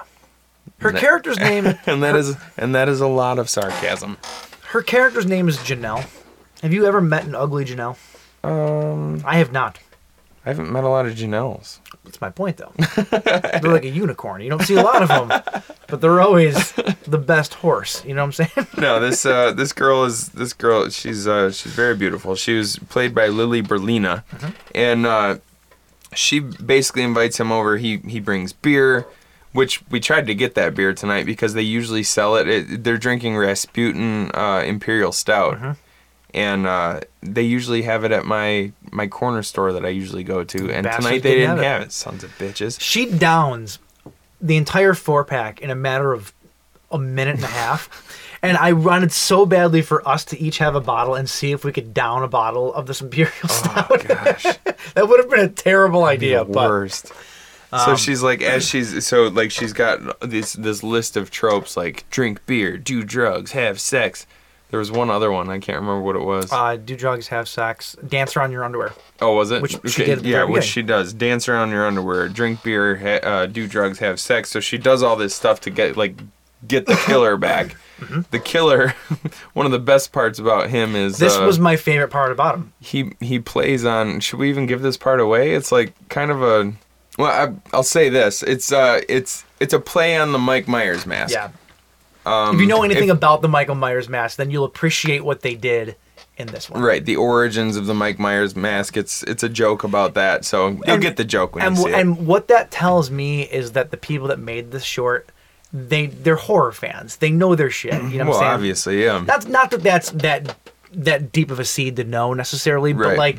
but it's still cool to see that somebody knew that. It's like, they put two and two together, and it was just kind of cool to see. It's Well, and for the love of the genre. The whole thing's kind of making fun of itself too. It's kind of making fun of this idea that in a lot of slasher movies, you'll have guys who look like they're in their 30s when they're supposed to be high school students. Because the guy who shows up at the door is like, he's obviously like 35 years Judah old. Friedmeyer a little bit. A little bit, yeah. Friedlander. Friedlander, sorry. Yeah. O.C. Friedmeyer.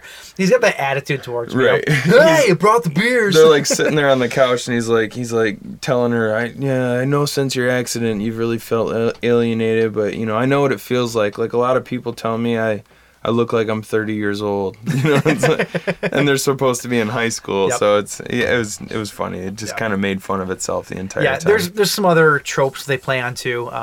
More specifically, how some movies end, and then they when the next movie comes in, they explain away what happened, even though it doesn't make any sense. Right. This one just skips all that and just makes it happen. Yeah.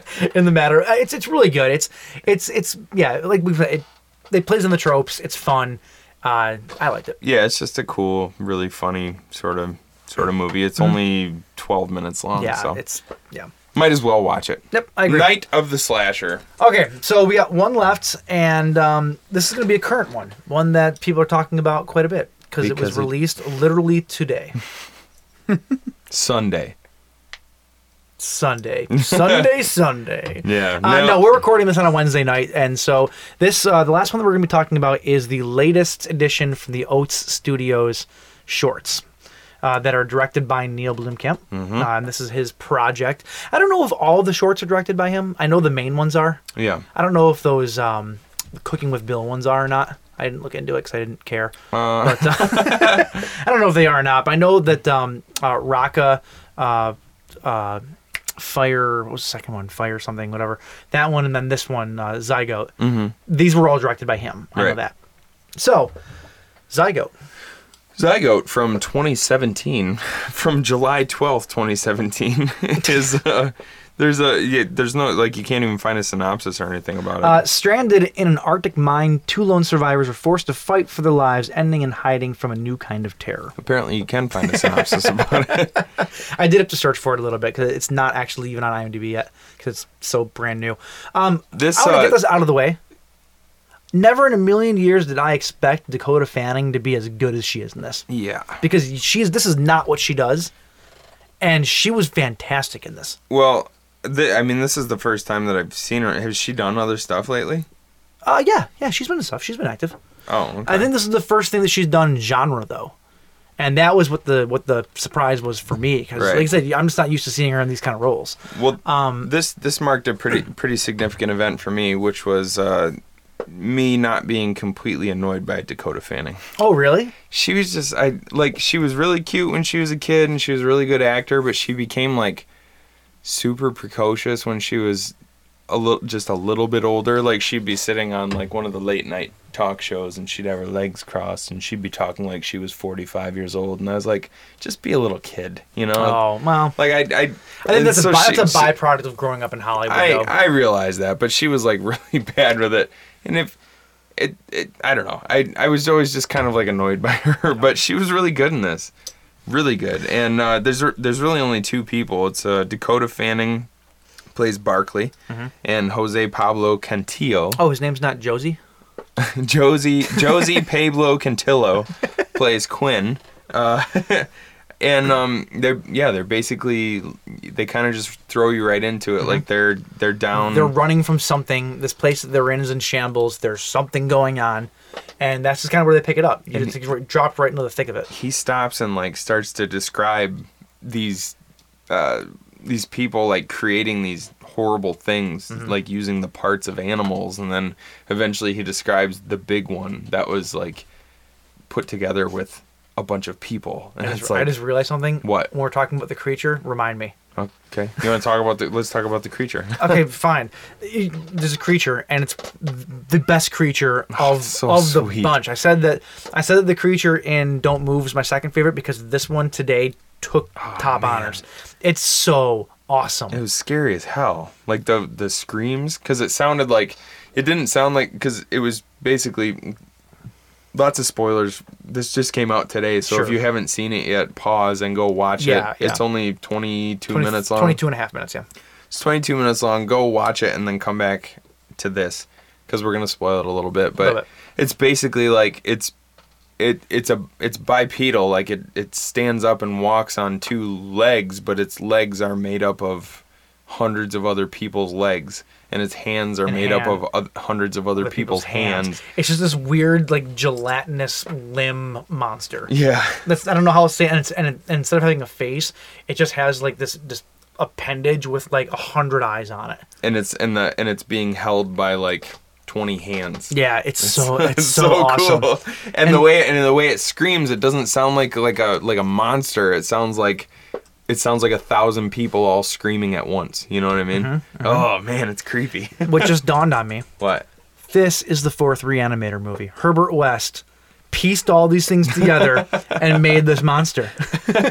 There you go. That's it. You don't need another one now. Oh, it's so good. Yeah, it was really cool. So basically, it's just kind of the story of these two people trying to make it from point A to point B and not get out of this broken down colony in this mine and not be murdered by it. So apparently and she finds out halfway through, maybe this is giving too much away, but she finds out halfway through that she's not a synthetic.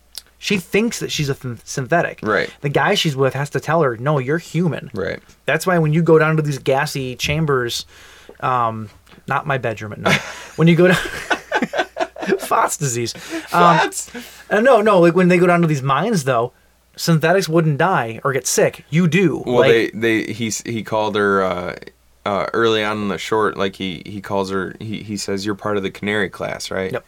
Like she's supposed to be canary class synthetic, who's basically she says, my job is to die. I'm bred to die. Like I go down into the mines and find out where canary, I get it. Yeah, like find out where these lethal pockets of methane gas are, aka Mike's sheets at night, and basically if I find these lethal pockets, I die, and that's what I was intended for.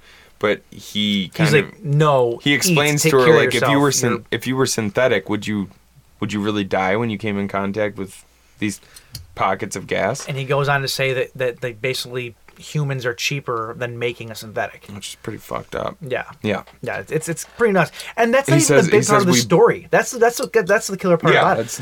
It's not even that big of a part of the story, but it's also huge at the same time. If there was a beginning and an end that you don't see, right? You know, like this could easily turn into a much bigger story. I said earlier something about like the Smiling Man. I was like, that's one I don't want to see a feature for. Yeah. This one I would watch a feature for. 100%. This one makes me so fucking pissed that we're not getting Blomkamp's Alien, because this one has a lot. The scene that Jay's watching right now, for example, this looks like Ripley running around the alien ship and seeing a dead xenomorph, and like it looks so fucking good. Well, what did I want it so bad. I read something earlier. Blomkamp is still planning on doing District 10. Oh, I have not heard that. I think he's still doing a District 9 sequel, and there was one other thing that he was still planning on going ahead with. I can't remember. It doesn't matter. We're talking about his short right now. But yeah, did you have any like favorite parts of this one? The monster, like that's easy. The monster's the best part. At the end, she's confronting him in this hallway, and this is when you get like the really good look at the monster, and you see really what all of its pieces are and everything. Dude, that part was so tense too. Oh, it's so good. Yeah, I just love it. Like it's such a well-made short. I thought it was cool too, because like he explains to her at one point in time, this thing's pieced together with like, 200 human or like 100 human bodies or whatever. So it kind of has the the collective consciousness of all those people. It knows everything that those people knew. Well, the guy even says when he dies, says, this thing's going to come take my memories. He's going to know everything about you. He's going to know where you're going. He's going to know everything about everything. So you got to just run. Yeah. Right. Which is scary as shit. Yeah. Yeah, it's terrifying. I don't know. Yeah. It's great. We've already given enough away about this one. I think we can probably wrap it up. Yeah, just go watch it though, and watch the rest of the Oates Studios films as well because they're all fantastic. Don't be like James. Watch them all. I'm gonna watch the rest. Just like I watched The Birch. It'll just take me a year and a half. So some honorable mentions real quick before we completely get out of here. Honorable mentions, since we're talking about Neil Blomkamp, Alive in Joburg. This was his short from 2005, which was basically the proof of concept for District 9. That's a really good one to watch. And then also Guillermo del Toro had a short in 1987 called Geometria. It's about a kid who doesn't want to fail at geometry anymore, so he summons a demon. That makes sense. It's pretty fantastic. The effects in this are great. It's only 9 minutes long. Definitely check that out too, and don't watch the shitty version like we did. There's a better version on YouTube. Yeah, there is like an HD quality version on YouTube. So make sure that we ended up watching it twice back to back because we watched the shitty version first. And I'm gonna throw this one out here just really quickly. It's not necessarily horror, but I loved it. It's called He Took His Skin Off for Me. Oh yeah, it's a fantastic short. It's like a love story, but it's graphically amazing. The practical effects in it, dude. Absolutely look that off. Like the muscles and the Or he took his skin off. Maybe he took his skin off for me. Okay, yeah. That's a really good one. All great shorts. So we could go on and on and on for hours, honestly, about these shorts because we watched a lot of really good ones this week. But I'm sure we'll do another one of these episodes at some point. Yeah, I'm going to do like a short episode. Just a short. All right. Well, all right. If you want to find us on social media, you can find us on SoundCloud, Facebook, Instagram, and Horror Amino, which I promise I will get our fucking posts up there, Mike. At the Buzzkill Podcast. I can't talk. I was weeks behind on the Tumblr when I was doing that. That's true. You were. Now you see my pain. You can find us on Twitter at the Buzzkill PC. And you can find J-Raj at oceanrecordingstudio.com. Follow on all social media at Ocean Recording. And that's about it. And that's that. That's that. Well, do it. It was a good time, boys. I enjoyed spending a short amount of time with you. Watch these movies and don't short yourself on the experience. Cheers. Cheers. Boys. On dark, stormy nights, the suckablood comes. For those cruel folk who curse their young ones.